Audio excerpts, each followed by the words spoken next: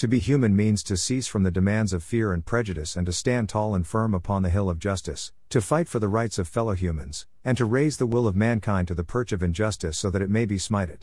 So that mankind may coexist and live among one another with peace in their minds, armor around their hearts, and fairness in their wake.